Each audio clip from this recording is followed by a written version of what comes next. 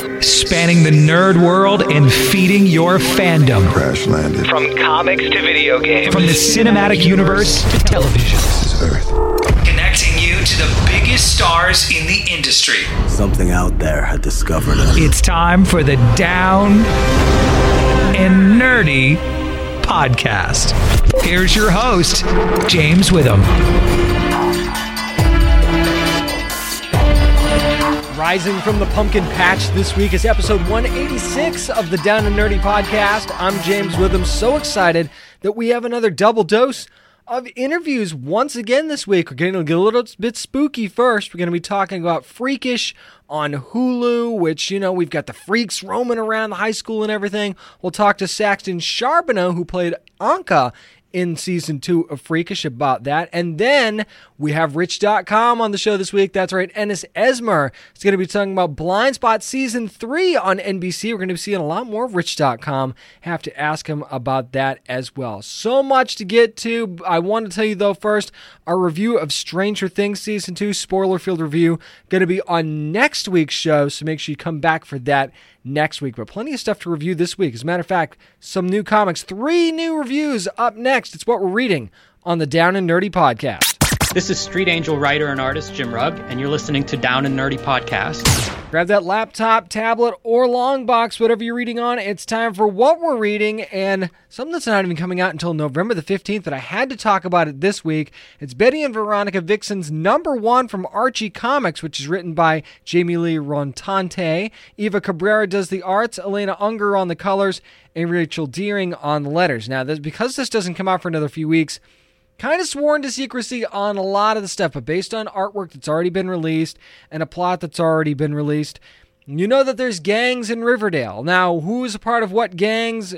I cannot tell you that, but I will tell you that a little team up by Betty and Veronica just kind of tells me that, you know, there's a lot of books, especially from Archie right now, where Betty and Veronica kind of aren't getting along. I mean, even that crossover with DC that's going on with Harley Quinn and Poison Ivy, they don't necessarily get along. This book shows you how magical it can be when Betty and Veronica are actually friends and are actually getting along. There's just something so right about it. It made me smile, and every page where it was just the two of them together, it just worked out so well. And there are other characters involved in this book. I guess I really can't get much into it with you. I mean, you could probably read between the lines of who else is involved in this book, and the dynamic is very, very similar to what you would kind of expect from a classic Archie, little bit mixed with modern Archie. That's the most description I could possibly give you. But what we see is a little bit of an edge from Betty and Veronica too, which I also like. You see their, fun side and also their edgy side, and that's one of the things that makes this book works so well for me. And let's just face it, sometimes a book just needs to be fun, right? And the story in this book is quite good. I was very interested throughout, and it was just fun, and that was what I was hoping for from this book, especially based on the cover, which I think is gorgeous, also done by Eva Cabrera. I just wanted it to be fun, and it was. I didn't need it to be a knockout great story. I didn't need, plot twists and plot lines here and there. I just needed it to be fun. And it really, really was. So if you want something fun to add to your pull box, this is one of those books, especially if you're an Archie fan, specifically a Betty and Veronica fan. Yes, this will be different enough where it just won't feel like, the same old Archie stuff. But it's also so much the same, especially in the art style, which seems to lend itself to more of a classic Archie look, which I liked. This will make you feel at home if you're an Archie fan. This is a pull for me. Hopefully it's a pull for you too once you get to grab it on November the 15th. Moving now to a video game comic I was pretty excited about because I'm a big Hitman fan if you listened to the show before. And Agent 47 Birth of a Hitman #1 is coming out from Dynamite Comics, written by Christopher Sabella, who we've had on the show. Jonathan Lau and Ariel Medel do the art. Omi Ramalante does the colors, and Thomas Napolitano does the letters. Now, this is very much a prequel comic for Agent 47, but I do want to start out talking about the art in this book because one of the first things that grabbed me about this book was the first 3 pages of art, which were just absolutely grabbing. I mean, if you didn't get hooked by the art in the first 3 pages, you might as well just stop right there. I mean, even if you're not a Hitman fan, the art just draws you in, and then you find out that I mean, maybe this is a little bit of a spoiler. I'll say it this way. A character that you know from the Hitman games, if you've played the Hitman games, this is very much their origin as well. And it's a very, very interesting take that Christopher Sebela has on this. Now, aside from the art, I got to give Christopher Sebela a lot of credit here because having had him on the show before, it just feels like there's emotion thrown throughout this book, and for good reason. And I love how we get inside the mind of 47 in this book, and it's a conflicted mind, and I love that because it's the early going. Why wouldn't he be conflicted, right?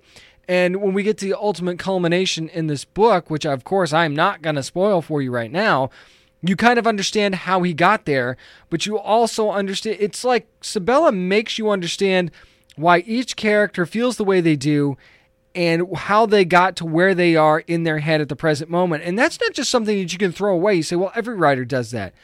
That's not necessarily true. The attention to detail in the writing and that's given to at least the main characters in this book, I think is a little bit next level, especially in the relationship between 47 and one of the other agents in this book.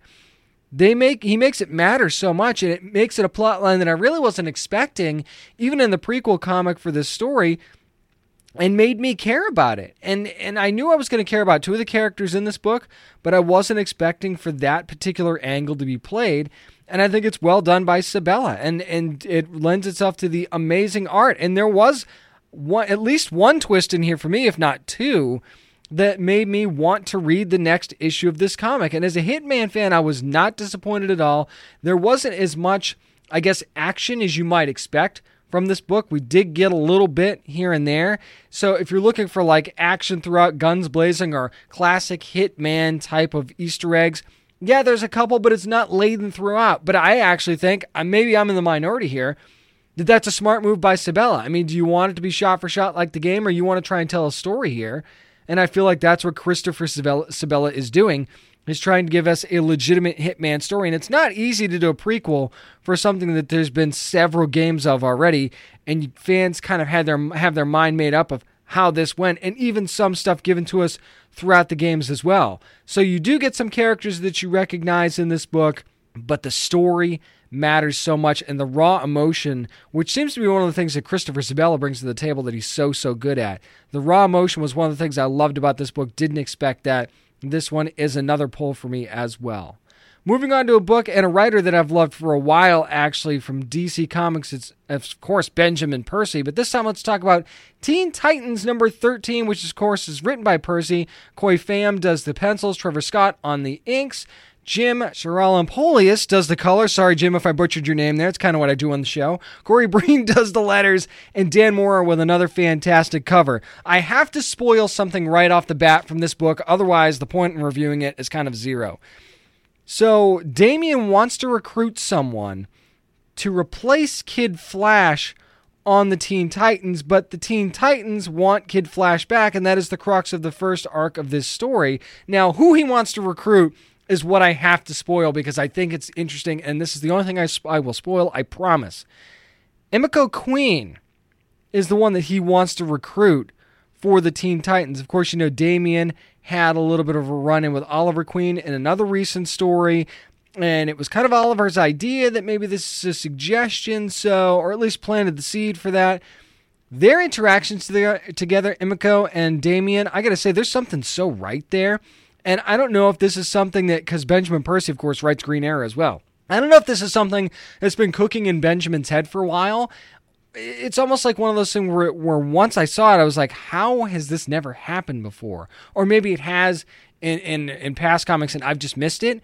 But this just seemed like such a right combination because they're very similar. And you don't realize how similar they are until you put them on a page next to each other and you have them interacting with each other. That was my favorite part of this entire book, was that interaction between Emiko and Damian, because it was just so they are each other, almost. That's the best way I could possibly put it. And Emmy's got her mission on the side, but then, of course, you also see the rest of the Titans, led by Starfire, trying to get Kid Flash back. And there's that very, uneasy, emotional side to that story as well, whereas, Kid Flash, maybe he doesn't want to come back. And then you've got everybody trying to convince him that he should. And it's the relationship between Raven and Wally that I think is a really special one going forward in the story, and I'm really looking forward to see how much that's fleshed out even more in these issues from Percy. Is hopefully the focus is going to be on that to find out exactly what Kid Flash's decision is going to be, whether or not he wants to rejoin the Titans. I'm not going to spoil any of the plot points in this book, but we do see a very interesting villain come into play when we're talking about Emiko and Damian together, and that's something that's going to have to be dealt with. And I just love the way that Benjamin Percy writes this book. The art has been very consistent throughout as well. I know that they've changed artists a couple times now, but the art has been very consistent. I don't feel like it's lacking in anything. It almost feels like it's as good as the art in Green Arrow, which is a very big compliment. I think Green Arrow has it beat just a little bit, but so much consistency. It's almost like Benjamin Percy gets lucky to work with such great artists on every book that he's working on with DC, and this one is no different. So I'm going to keep this in my poll box as I have for a while. Teen Titans number 13 is where we're at right now from DC Comics. So it's been a good couple of weeks, actually, for me reading. Hopefully it has been for you. Up next, we've got a double dose of Geek Tim, and should be no surprise with fall TV going on. We'll start it off with an interview, actually, from Hulu's freakish Saxton Charbonneau. Will join me to talk about the show and a lot more next on the Down and Nerdy podcast. Hey, this is Hale Appleman from The Magicians, and you are listening to the Down and Nerdy podcast. Well, we're getting you ready for Halloween, and it's a little bit freakish on the show this week because we're talking to Anka from Freakish and other things as well, but we'll get to that in a second. It's Saxton Charbonneau. Saxton, how you doing? Great, how are you? Doing fantastic, but I mean, you've been at this since, you were 9, and you've already done a lot of horror work, actually. You've been in Poltergeist, of course, now Freakish, so, I mean, other than paying the bills, what's the best part of working in the horror genre? The intense emotions. The horror genre, you get to be afraid, you get to cry, you get to feel a lot of feelings you wouldn't normally feel in everyday life. So that's always fun. Absolutely. And speaking of Freakish, we have seen kind of a lot of shows and movies that deal with zombies or zombie-like beings, and you were actually at the Walking Dead 100th episode premiere, so what do you think kind of makes Freakish so different from similar shows, or do you feel like it's similar to The Walking Dead? There's definitely some similarities to The Walking Dead. There's an outbreak, people are getting infected, if you get bit, you're infected, the freaks want to eat you. Those are all similarities, but the freaks aren't actually zombies.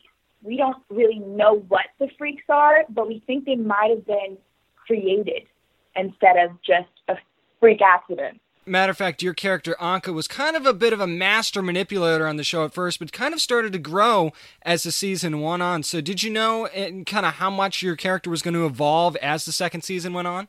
I did not know how the character was going to evolve. I really wanted to play her in a positive way. I wanted to create this full character that wasn't mean, or even when she was being manipulative, she was doing it just for survival and to protect her family that she loves. I wanted her to be a likable or at least relatable character in the beginning. And then I really did love how the character developed and how she became more loving and more vulnerable as the season went on. Speaking of that, actually, I mean, the show's had some very loyal fans, and of course, you're jumping in the second season. So when you came into the show, you were literally an outsider. So what kind of reactions were you getting from the diehard Freakish fans, especially when it was revealed who your character actually was? Yeah, I definitely got a lot of comments. I think they liked the character. I think they liked that they kind of had a backstory to the original season. That they were able to understand more what was going on in the Freakish world.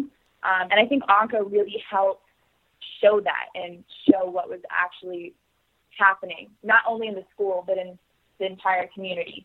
Absolutely. Talk about the group dynamic on the show, too, because it's very interesting, not just with the group of outsiders, but the group that was already in the high school as well. What do you feel like that group dynamic was like and where Anka eventually fit into that?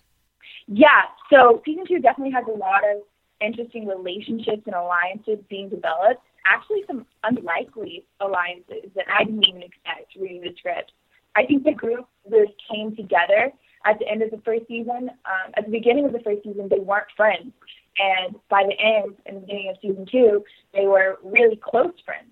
And so I think adding new characters helps not only explore the new characters and their relationships, but how loyal they were to each other. Was there any character that, looking back on the second season now, you're like, I wished I could have worked with that person more because I think Anka would have played really well with them? Well, I loved all my scenes with Liza. I loved the kind of love triangle they had going on. Mm-hmm. And she's just a great person to work with. She was super fun. Even when we were filming intense emotional scenes, she was really funny, and I enjoyed working with her. Now, I wanted to move to something you've actually done a little bit recently. We just saw you in Lucifer, a show we talk about a lot on our podcast in the episode, What Would Lucifer Do? So when you were doing that show, did you kind of have a favorite scene? Yeah. My favorite scene was when I revealed that I had a drug empire. That was so cool. I felt like a boss. That was a very badass moment for you, I got to say. Yeah. It was a lot of fun.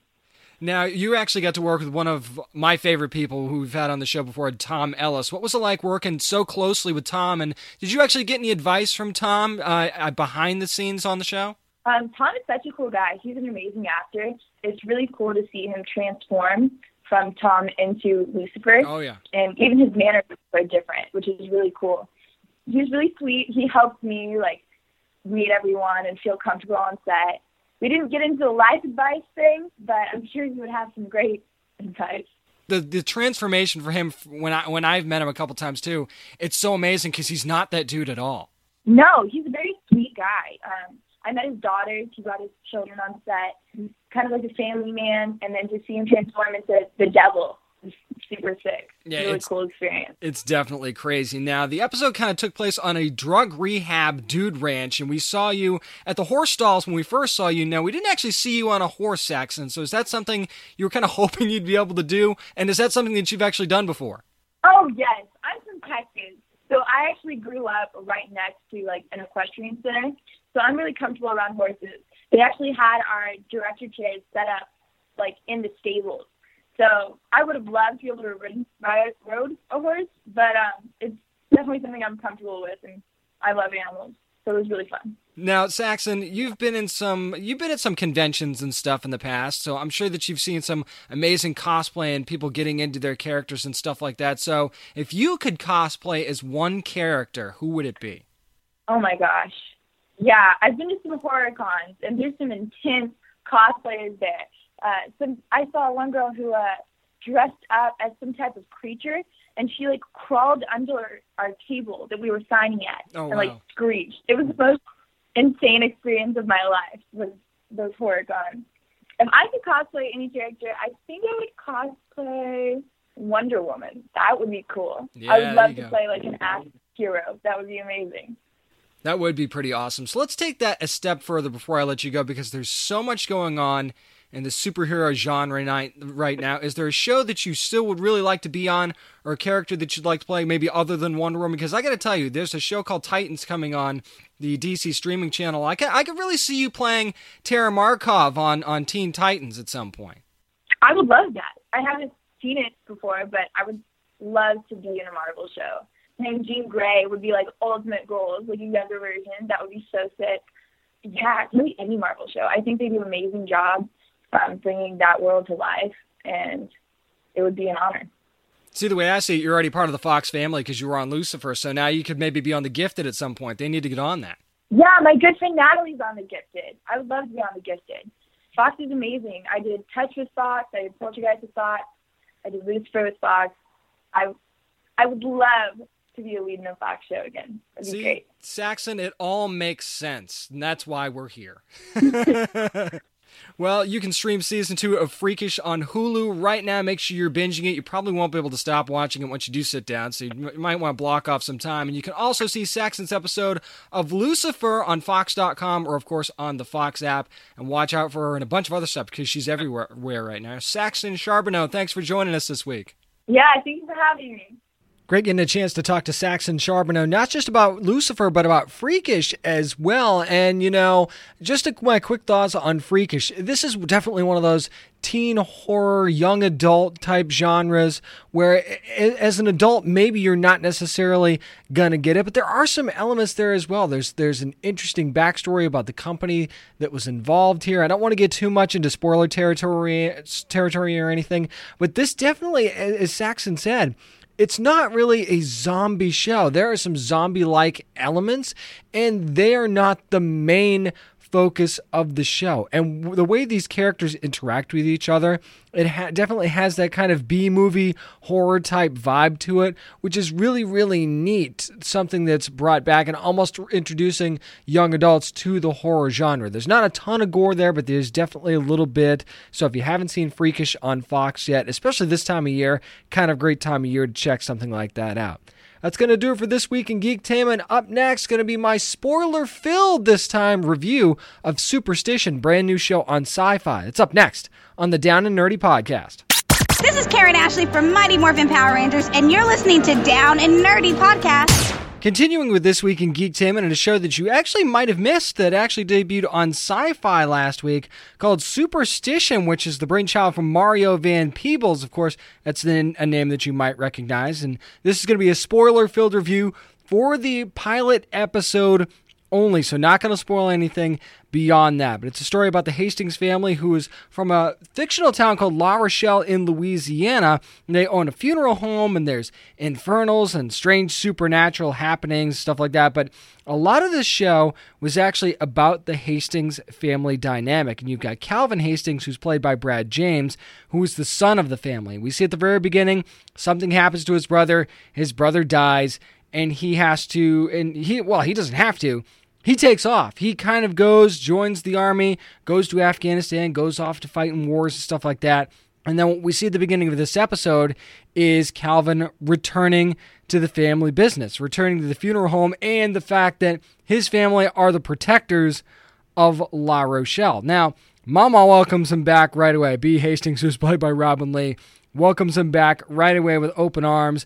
But Isaac, his dad, played by Mario Van Peebles, not so much. And that's the biggest theme of the episode, I think, was the uneasy family dynamic between Isaac and Calvin. And Isaac's like, you get all this life experience, but you can't just kind of waltz back in here and think that you can pick up right where you left off, or think that you could just help me out because you don't know what I've been going through. And then you've got Calvin saying, I'm a soldier, I can handle it, I've seen stuff too.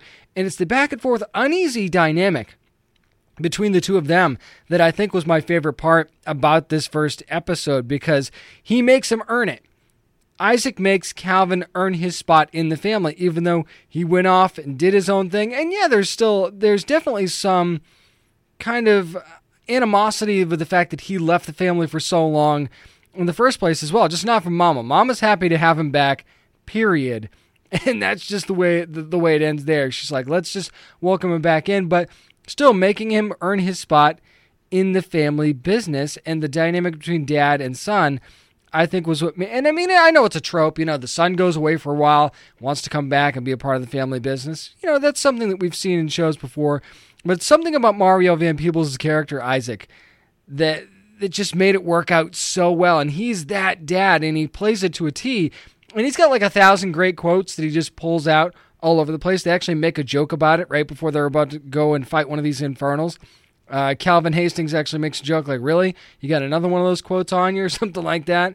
So that was another good part of the show, was I loved the quotes. They were random, but he just felt like that figurehead of a family that you don't see very often on TV anymore, where he's like, I'm the head of this family, this is how we do things, my way or the highway kind of thing. And Mario Van Peebles just commands that on the screen. And then you've got this side story of Mae Westbrook, who is a sheriff's deputy in the town of La Rochelle, played by Demetra McKinney, who... She had a relationship with Calvin before we left, and, again, spoiler alert, they end up having a daughter, and the daughter doesn't know that he didn't know, and she felt like she was abandoned, and there's another uneasy relationship for Calvin to have to deal with. So already Calvin's walking in, and he's got all of these things that he has to deal with that, you almost kind of don't expect when you come back home and just think you're just going to pick up right where you left off. And then you enter the villain, who's called the Dredge, which I don't actually think that we get his name in the episode. We find out he's called the Dredge, played by W. Earl Brown, who is just so creepy and evil. And I am not a fan of snakes, by the way. I do not like snakes at all. I have very few phobias. That's one of them. So the fact that all these snakes were all over the place and biting people and turning them into these evil infernals, no. Not cool, Mario Van Peebles, so thanks for feeding into my snake phobia with this first episode. But I mean, hey, a show like Superstition and treading that horror line, it was perfect for the show. Creepy for me, perfect for the show, because it definitely gave you that creepy vibe. And then we know that that's kind of not all that's going on. He's not the only one. This is not something that's just going to be a one-and-done villain. This is something that's going to drag out throughout the town. So I don't want to get too deep into all of the plot details. I think I've done a pretty good job of that. But I want to talk about the ending. Okay? And again, spoiler-filled review, so this should be no shock to you. When Calvin, in a battle with the Dredge, with him and his dad, he could change faces and make it look like he's a different person. And Calvin actually ends up accidentally killing his dad. He cuts his head clean off. So you have that Obi-Wan Kenobi kind of moment. And I say that because you kind of wonder where the story's going to go from there. And I will say this, I think they killed off Dad too soon. I know that he's going to be the Obi-Wan to Calvin's Luke Skywalker. I totally get that that's probably where we're going with this. I understand that. But at the same time, I think it killed Dad too early. I wanted that relationship to go a little bit further. And sure, they kind of patched things up really quickly throughout the episode, and they kind of inched their way to being okay. Like Calvin screws up a couple times, and Dad makes him do these menial things to kind of earn his keep, and he earns it very quickly in this first episode. Or does he? I mean, I guess that's a debatable point if you're trying to pick the show apart. Maybe he doesn't earn it enough, and that should have been fleshed out a little bit more in future episodes. But again, I think they killed Dad too early, and I'm not just saying that because I like the Isaac character of Mario Van Peebles. I'm saying that because I think if you waited a little bit longer, let them get a little bit closer for at least a couple more episodes, then you kill Dad, it means a little bit more, right? I mean, even Game of Thrones knew that in its first season. They didn't kill off Ned right away. I mean, pretty quickly, right? But not completely right away. So, I don't know. I just feel like that could have been done a little bit better. And there were a couple of other things. I'm not going to pick it apart completely. There were a couple of other things that were awfully convenient in the show that just sort of worked out, or you thought it was going to be more complicated, and then they just said, oh, well, it was just this, this, and this, and it was kind of explained really, really quickly, and I don't want to get into specifics for that.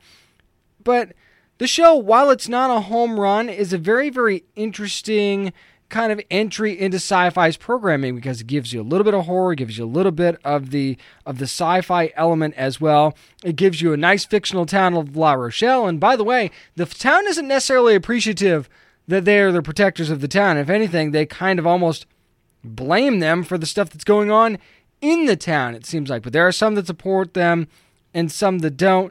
So, and it's a very diverse cast. I love that as well. That they go ahead and do that, and you don't see a whole lot of shows in the horror and sci-fi realm with an all African-American family, which I thought the family dynamic was absolutely fantastic. I love the fact that the funeral home is the business. We still have to deal with the brother dying. I don't feel like they dealt with that completely in this first episode, so I think that's going to be a theme going forward. So is this one of those shows that I'm going to make sure that I'm home every night that it's on to watch it? No, probably not. But, I mean, this is certainly something I'd throw on my DVR, or certainly something that when the first season's over, I'm probably going to go back and watch it because it was a very interesting story. And I thought Brad James was very good as Calvin, and I got to see where this goes now, at least for the next couple of episodes. So it's almost like if I were to rate this as a comic, I'd rate it as a pickup. Like, I'll do a couple more episodes and see where we go here. And I think that it's at least going to get somewhere. I feel like it's going to be a decent story, if nothing else. And even if it only gets one season, I feel like it's going to be a good run. And this is something, certainly for this time of year, especially around Halloween. And we just had Friday the 13th, and that was what the first episode was kind of about, dealing with something that's happening on Friday the 13th. This is something that you can certainly enjoy this time of year. If this was almost like a mini-series instead of an actual series, it would make a little bit more sense to me, too. Because I think that would certainly make more sense. But, I mean, if they can carve out a good story and give me something more going forward, I'll definitely be all in on Superstition. It's going to do it for this week in Geektainment. Up next, we've got nerd news to get to. It's here on the Down and Nerdy podcast. Hi, this is Peter J. Tomasi, writer for House of Penance, and you're listening to the Down and Nerdy Podcast. It's right around Halloween, so what else will we be doing but looking for ghosts? It's time for Nerd News. And the reason I say that, we're going to start things off with the trailer for Winchester, A House Built by Ghosts, which is going to be coming out on February 2nd, 2018. Helen Mirren is going to be playing Sarah Winchester. Of course, maybe you know the story of the Winchester house, maybe you don't. She's the majority shareholder of the Winchester fortune. This is inspired by those true events, and strange things happen at this house. It's one of those, it was a 24/7 type of deal where the house is being built for so many years and it never really stopped being built. I won't go on the whole Winchester house mystery. If you want to hear a little bit more about it, you can look at our House of Penance interview that we did with Peter J. Tomasi. That's a story about the Winchester house as well, that you can go back in one of our past episodes and listen to that. But looking at this movie that they're now making about that, it's very interesting because the group's going to be trying to take away the house from her, and we have Dr. Eric Price, who's played by Jason Clarke, who's kind of been summoned by Sarah Winchester to investigate the house, investigate the ghosts, and it's like she's kind of built this house also as almost an asylum for these ghosts to sort of keep them in. So there are some jump scares in the trailer that are pretty good. You know, I only worry about this movie, and I'm really excited about it because I've always loved the Winchester house mystery and everything that goes along with it. My only worry is that it's going to be a little bit too over the top, and there's going to be too many jump scares. Maybe that's not a thing. If you're a huge horror fan, maybe that's something that you like. I'm just worried that we're going to get a little bit too much of that. And then the group that's trying to take the house from her, Arthur Gates, who's played by Tyler Coppen, I'm also worried that whole thing's just going to not necessarily need to be a part of the story. I just hope it's more about the house itself and the mental state of Sarah Winchester as well, because apparently that was a huge part of this entire story, not just the mystery house itself, but her mental state in being a widow and everything that happened after her husband's death. So I'm just hoping that this not only tells the story about the Winchester house well, but also does justice to the actual spooky parts and elements of the house. I hope it doesn't go too in the horror thing. I hope it stays more thriller than horror, and I think that'll make it a little bit better story. Speaking of movies that may or may not be coming, an X-23 movie is supposedly being scripted, according to The Hollywood Reporter. Daphne Keane would reprise her role, or at least that's the idea anyway, that she had in Logan as X-23. And director James Mangold is working on the script right now, and that's kind of where they're at. There's a lot of work that still needs to be done for this to actually be put into production, but the script is being worked on, and James Mangold, when he was talking to The Hollywood Reporter, was saying that Wonder Woman and the success that Patty Jenkins had actually is helping studios be more open to female protagonists, and that actually gives this movie a chance to actually start happening. Now, I think that this is one of the things that once we saw Logan, this is one of the things that you wanted, right? You wanted that Daphne Keane X-23 movie because she was so absolutely 100% amazing in that movie. But I guess you really didn't think it was actually going to happen. And now that I know that a script's being worked on, and it seems like the wheels are turning here, you start to get a little bit more excited about this eventuality, don't you? And this is something, I can't think of a single person that wouldn't want this. I mean, wouldn't you want to see that, especially after how Logan went down? And yeah, it might be a little bit different, and maybe it'll be more of an origin story, and maybe that's not what you're down for. But I got to tell you, I'm all in on this. I can't wait for this to happen. And for this, and with everything that's being made, we've got the Gambit movie coming. We've got New Mutants. We've also got Dark Phoenix that's going to be coming. It seems like we're getting ready for another turn of the page in the X-Men franchise here in the next few years. Why not let this be one of the tentpoles of that? Because you'll capitalize on the popularity of Logan. That's not one of those performances that you forget either. I know that it's going to be a little bit further down the way from Logan, but at the same time, that's not one of those performances that you forget. You'll remember her from that movie, and you'll remember that character. So I don't think going back to this is any problem at all. Nobody's going to forget about it. Speaking of something that was a little bit forgotten, though, and that is a Dora the Explorer live-action movie that is apparently in the works again now from Paramount, again, according to The Hollywood Reporter.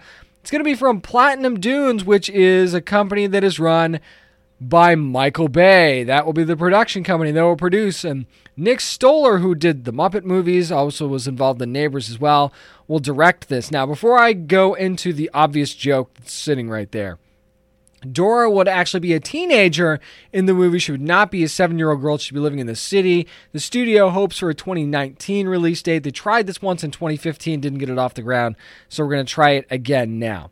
So my thing here is that Dora's going to be like the Rambo that blows up everything, doesn't actually explore and go out looking for anything. You thought we were here to explore, but we're here to destroy. And there's explosions everywhere because, let's face it, it's Michael Bay, and that's kind of what he does. But I mean, look at Nick Stoller, who is obviously not known for this stuff, and maybe Michael Bay takes a little bit of a backseat here and lets Nick Stoller do what he wants to do with this. And I'm not saying that this couldn't be a decent movie and this could actually work for a young adult audience.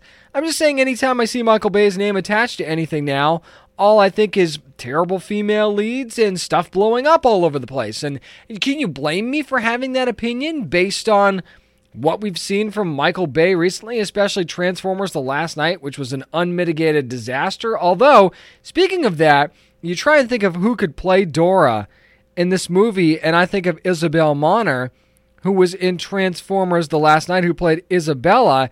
And you know that producers and directors tend to go with the familiar, right? So I wouldn't be surprised at all if we see her at least in the running to play Dora in this movie. And I mean, I'm not sure what the rest of the cast would shake out. Obviously, that would have a lot to do with the plot of the movie and where they're going. But I mean, is this something we want, though? That's the other question.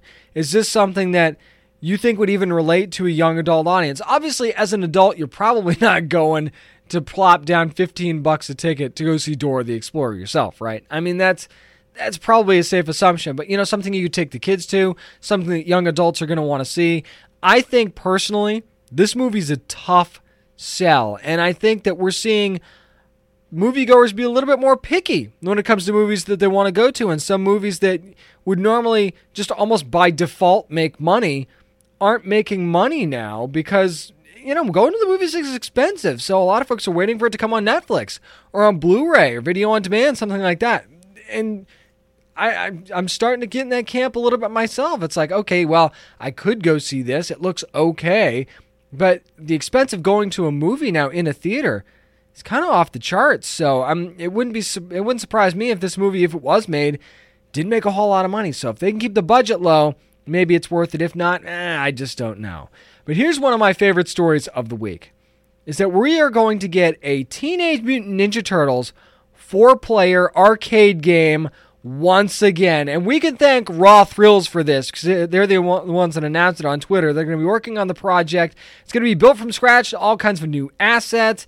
It's going to be very similar to the style of the 1989 Konami TMNT arcade game. It's going to be based on the newer Nick series, but you're going to have the big 55-inch HD screens on there. There's going to be more movesets, special attacks, environmental stuff that you're going to be able to do there as well. You can interact with the environment more. I want this so bad I can taste it, because I'm still somebody that goes to arcades. I played that. If you've played that giant version of Space Invaders that they have in arcade games and arcades now, I love that. If I saw this and didn't read about this first, and just walked in and saw this, I would lose it. And I would eat up all my points or coins or whatever you're using to play your arcade games now. I would eat almost all of them up on this game alone. And the fact that, think about what it could look like. It could look exactly like the animated series itself. I really hope that the engine that they use on this allows them to really crank the game up and make it look like you're actually playing in an episode of the animated series. Even if you're not, I know that it's going to be killer graphically. It's going to be amazing. I think that the music's going to be very important for the pace of gameplay.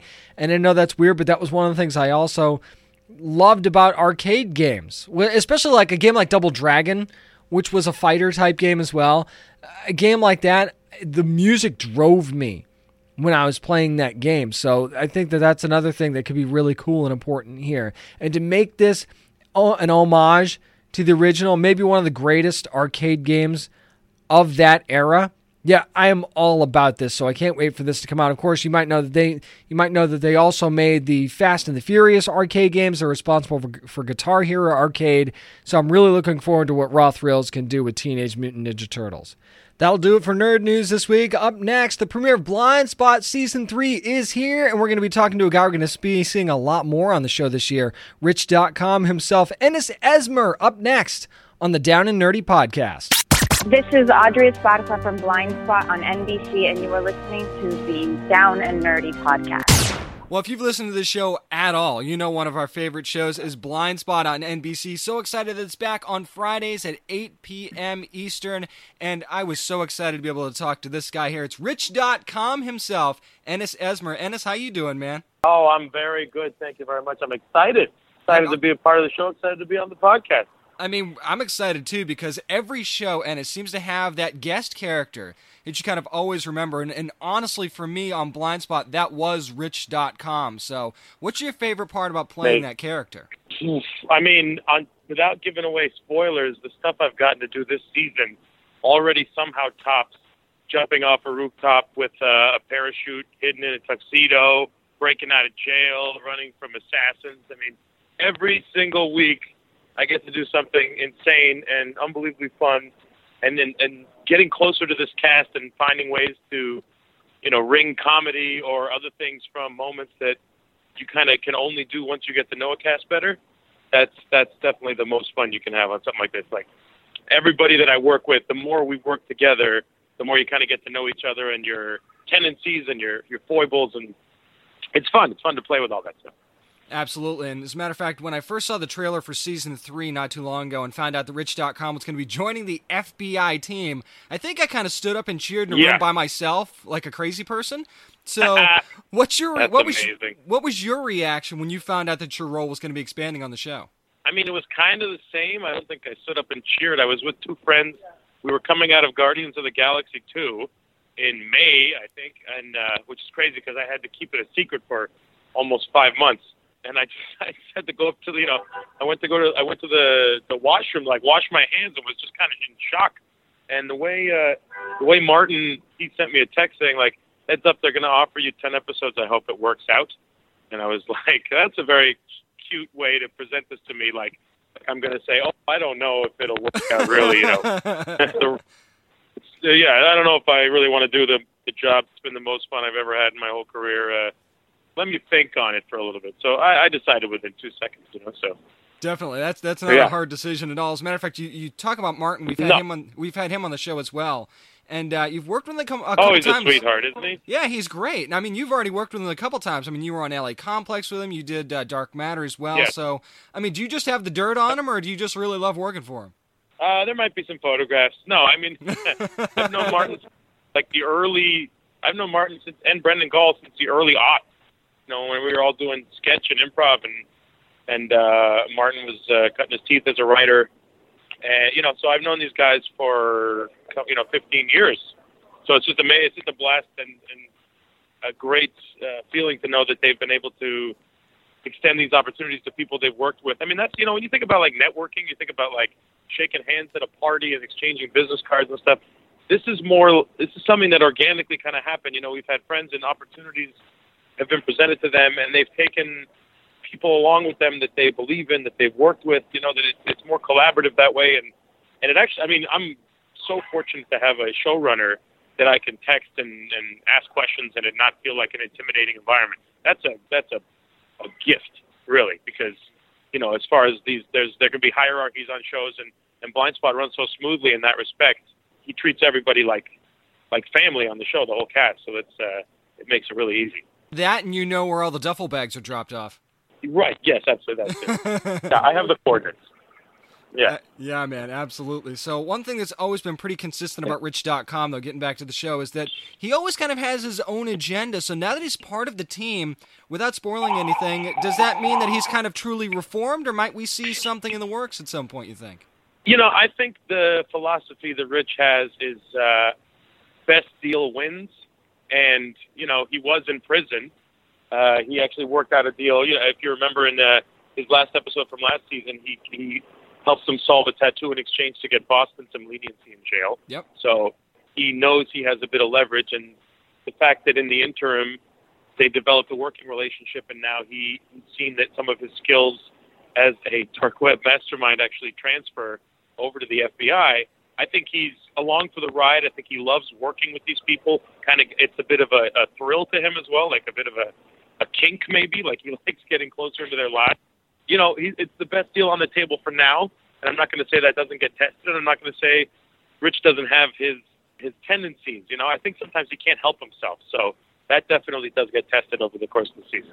We know that ever since episode 9, season 1, that Rich.com has always had a soft spot for Jane and Weller. As a matter of fact, I mean, he's tried to push them together in the past a few times when things were kind of rocky. Yeah. So will we see more of that this season? I mean, he tried to push himself in the middle of them too. So yeah, that is true. That is pushing. That is true. Yeah, he likes pushing humans together. Are we going to see more of that this season, or is the dynamic kind of different now? No, I mean, it's definitely, he's got more people to pay attention to because, you know, he met Kurt and Jane in 109, and he hasn't had the chance to work as closely with everybody else. But that's definitely changing this year as he has to deal with cases. And, you know how it is on the show. 2 people go off and deal with one thing, the rest of the team's together, or half the crew's on one job, the other crew's on the other job. And so he's got to work with everybody, and he gets assigned to work with everybody. And I think he likes kind of picking at everybody's secrets and vulnerabilities and learning more about them that way. I mean, on that note, I mean, is there anybody that Rich is going to be working with on the team that we really haven't seen him work with a lot before? Well, I did just shoot sort of my first intense one-on-one with Rob, with Edgar Reed, and it occurred to me that most of our stuff had been in a group setting, and you know, he's actually, as far as his character goes, well, you're going to find out. I'm not going to blow the surprise of it, but I'm kind of on the fly. I'm kind of figuring out like, oh right, we've never done like a really intense storyline together. This is great. It's a new way to interact and a new dynamic that you haven't seen. So there's so many endless permutations and combinations on the show that you're gonna, you know, they eventually all have to happen at some point. You know, 22 episodes a season. We're talking to Ennis Esmer, of course, who plays Rich.com on Blind Spot on NBC. Watch that Friday, 8 o'clock Eastern on NBC. Now, one of the relationships that I've always loved on the show since the beginning is Rich's interactions with Patterson. So do you feel like she's going to be resistant or hesitant to him being on the team, or will it be more of a friendly rivalry kind of deal? I mean, you know what? I think it's healthy for everybody to have a bit of skepticism about Rich because they've all been away, and suddenly he works for the team. Like, he's ensconced by the time they all get back. You know, by the time we watch the first episode, without giving anything away. Again, this is tough, by the way. Doing all these, like working on a show like this where you literally have to dance around any plot detail, that is a steep learning curve, let me tell you. But I think Patterson, like the rest of them, has some doubts, you know, and I think they're justified considering his history of lying right to their face all the time. So it's on Rich to really see how much he wants to gain their trust, you know, because he's ostensibly turned over a new leaf, and yeah, we'll see how much that sticks. You know, how much do people change really? You know what I mean? I keep saying I'm going to go to the gym. I go to the gym twice, and then I don't go to the gym anymore. You're a better man than me. You're a better man than me because I keep saying I'm going to go to the gym and then never go at all ever. Well, I didn't say I exercise. I just said I go there. Good point. They have really good. Very they got good TV channels. High def. Yeah, great sauna. Well, you don't get no exercise at all, Ennis. I mean, you're also on a show called Red Oaks. You do a great job on that on Amazon, where you play a tennis pro. Now, it got me thinking, though. Yes. If Rich.com had a sport of choice, what do you think it would be?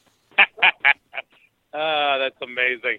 I think if Rich, I bet Rich would more like to play to bet on, because I feel like Rich would definitely be involved and has been involved in like high stake, but he'd do like highlight gambling, like weird, obscure games, or he'd bet on curling. You know what I mean? He'd have like a curling racket. He'd fix curling games. Rich is going to be polishing that Olympic medal before you even know it. Oh, absolutely, yeah. I bet he's good at darts. Have you ever watched televised darts? No, they have darts on television? Darts, I mean, they have ESPN has like 50 channels. They have darts on television. They're drinking beer. The commentators are screaming the entire time. It's unbelievable. So I'm betting Rich gets into that. Rich goes undercover in a dart league in England. I didn't realize that people got so hyped for darts. Let me tell you something. Let me tell all your listeners, when you're finished with this podcast, just Google televised darts on YouTube, and you will be hard pressed to pull away from that. It's shockingly full of adrenaline rushes. It's amazing. It's funny that you mentioned that because I was scanning through the channels a couple weeks ago, and there was actually a televised Quidditch match on one of the ESPN channels. Boy. I think it was, and I couldn't believe. Of course there was. I couldn't believe it. It was a bunch of high college kids on PVC pipe chucking around a ball, and I'm thinking, well, the production quality's not very good, but I can't believe this is actually on TV. Right. I mean, look at the market that there is for esports. It's people sitting at a computer. And they're commentating it like it's the World Series. You know what I mean? So people will watch. See, I could see Rich doing that too, though. Oh yeah, but he'd hack the whole thing. He'd be on the inside, fixing matches and throwing games for people. That's his. I think that's his grit. I feel like Rich at some point is going to invest in a casino. You know what I mean? Or a slot machine company. I got to tell you, I'm smelling spinoff on that one. Yeah, me too. Absolutely. Spin-off. After he leaves the FBI, he just goes to work. He goes to work in Vegas or Atlantic City, more likely. There you go. Spin-off, web series, something. Come on, NBC. I know you're listening. We got this, right? Yep. Now, getting back to it a little bit here, the name Rich.com, from the beginning, always gave me kind of a laugh, especially once you see the personality of the character. Because, let's face it, Ennis, not many people could pull that name off. So if you, Ennis Esmer, had to have one adjective to describe yourself and then put .com at the end of it, what would it be and why? Oh man, I mean, I feel like Rich is more like it's about more than just money with Rich. Yeah, you know what I mean. So I think it's like Rich in terms of flush, it's layered. There's the density there. But if I had I don't know, I'm going to say cranky.com. Oh wow! See, I didn't peg that cranky. at all. Yeah, cranky. No, that's probably is. What's a word that's for like this? Constantly looking for external validation from strangers. Is that a word that exists? Neurotic.com? That might be more. Maybe. Yeah, sure. Let's go with neurotic. Given my reaction to this question, I think neurotic.com works perfectly. I think it's kind of self-explanatory, isn't it? I think it's because I'm cool under pressure. There you go. You got it. Cool as a cucumber. Yeah, there you go. Other side of the pillow. We could go on all day.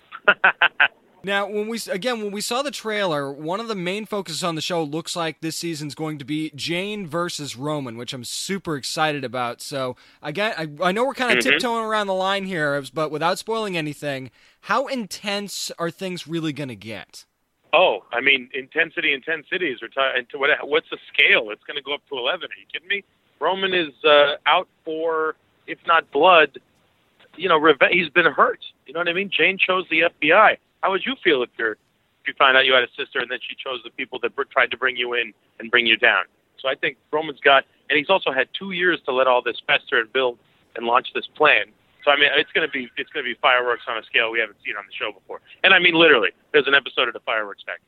I'm kidding, but I mean, imagine that would totally work. It really would. I mean, if you want to get writing credits on an episode or two here, I'm not going to argue with that. I'm sure the writers listen to this for pitch ideas. We can definitely sneak something in. We'll incept it into their brains. Well, Martin has been known to listen on occasion. So, Martin, if this happens to be one of those times, Ennis has ideas too. I mean, we just want to get that out there. Yeah. Oh, believe me, his texts are full of ideas from me on things that Rich could do. Somehow they don't make it on the show, but I mean, I have his number still. He hasn't blocked me yet, so there's that. All right. Well, take us behind the curtain a little bit. What was one of the craziest ideas that you pitched that didn't get on? The episode hasn't aired yet, but if we talk again after the episode airs, I can tell you all about it. Oh, wow. So there is one that's going to make it. No. The idea that I had did not make it. It was an idea for me to play multiple characters in one episode. But he squashed that pretty quick. But, I mean, at least the cast thought it was a good idea. It'll make sense when you see who the character is. But I was like, wait a minute. Why isn't Rich also playing that character? So that was more, it was like, I wanted to have my Nutty Professor, the clumps moment, like any actor does when they get full of themselves. They want to play multiple characters. That would be really, really cool. Now, before I let you go, Ennis, without spoiling anything, I feel like we've been saying that the entire time, but what will we learn? We really have to keep not spoiling things. Well, I mean, this show is based on secrecy. It's hard to not have to not spoil anything every time. Exactly. And I mean, it'll wreck it for fans, you know what I mean? Like, for people watching it, I'm acutely aware, like, the passion with which the Blind Spot fans follow the show and follow the cast and anticipate things coming out, and live tweeting is just a tornado of energy and enthusiasm. I mean, I think it would be a disservice to leak stuff ahead of time. You know what I mean? And Martin does a great job of letting out just enough to whet appetites without actually spoiling the experience watching the show. Because it is one of those things where, you know, if you watch it a second time, you can sort of notice where the secrets might have dropped a little bit before you got the big bombshells. And there's that layer as well. But, you know, for first-time viewing, you got to go in as fresh as possible. Definitely. Now, without spoiling anything, what will we learn about Rich.com this season that we didn't know about him before? You know what? I think his propensity for doing good will surprise some people.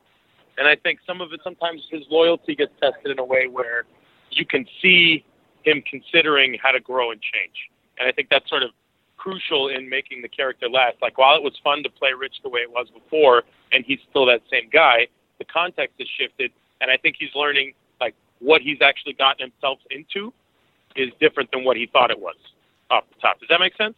Yeah, that's kind of why I asked the question. I wanted to see if we were going to go there, and it's good. Yeah. I'm glad to see that we're going to get the onion is going to be peeled. Yes, there's going to be some. I mean, we got that in episode 14 of last season when you got to see kind of the neuroses in the core of Rich's origin story, that he kind of missed an opportunity to be legit and a success, and chose this way almost out of bitterness. He became a criminal. So that you see that, like, you see that there's a guy who doesn't want to live this way anymore in there. And I think when he first sort of jumps at the chance to join the FBI because it's fun to be around those people and to mess with them, the actual demands of the job and what it represents become apparent to Rich very early on. So it's up to him to decide if he actually wants to take on that responsibility.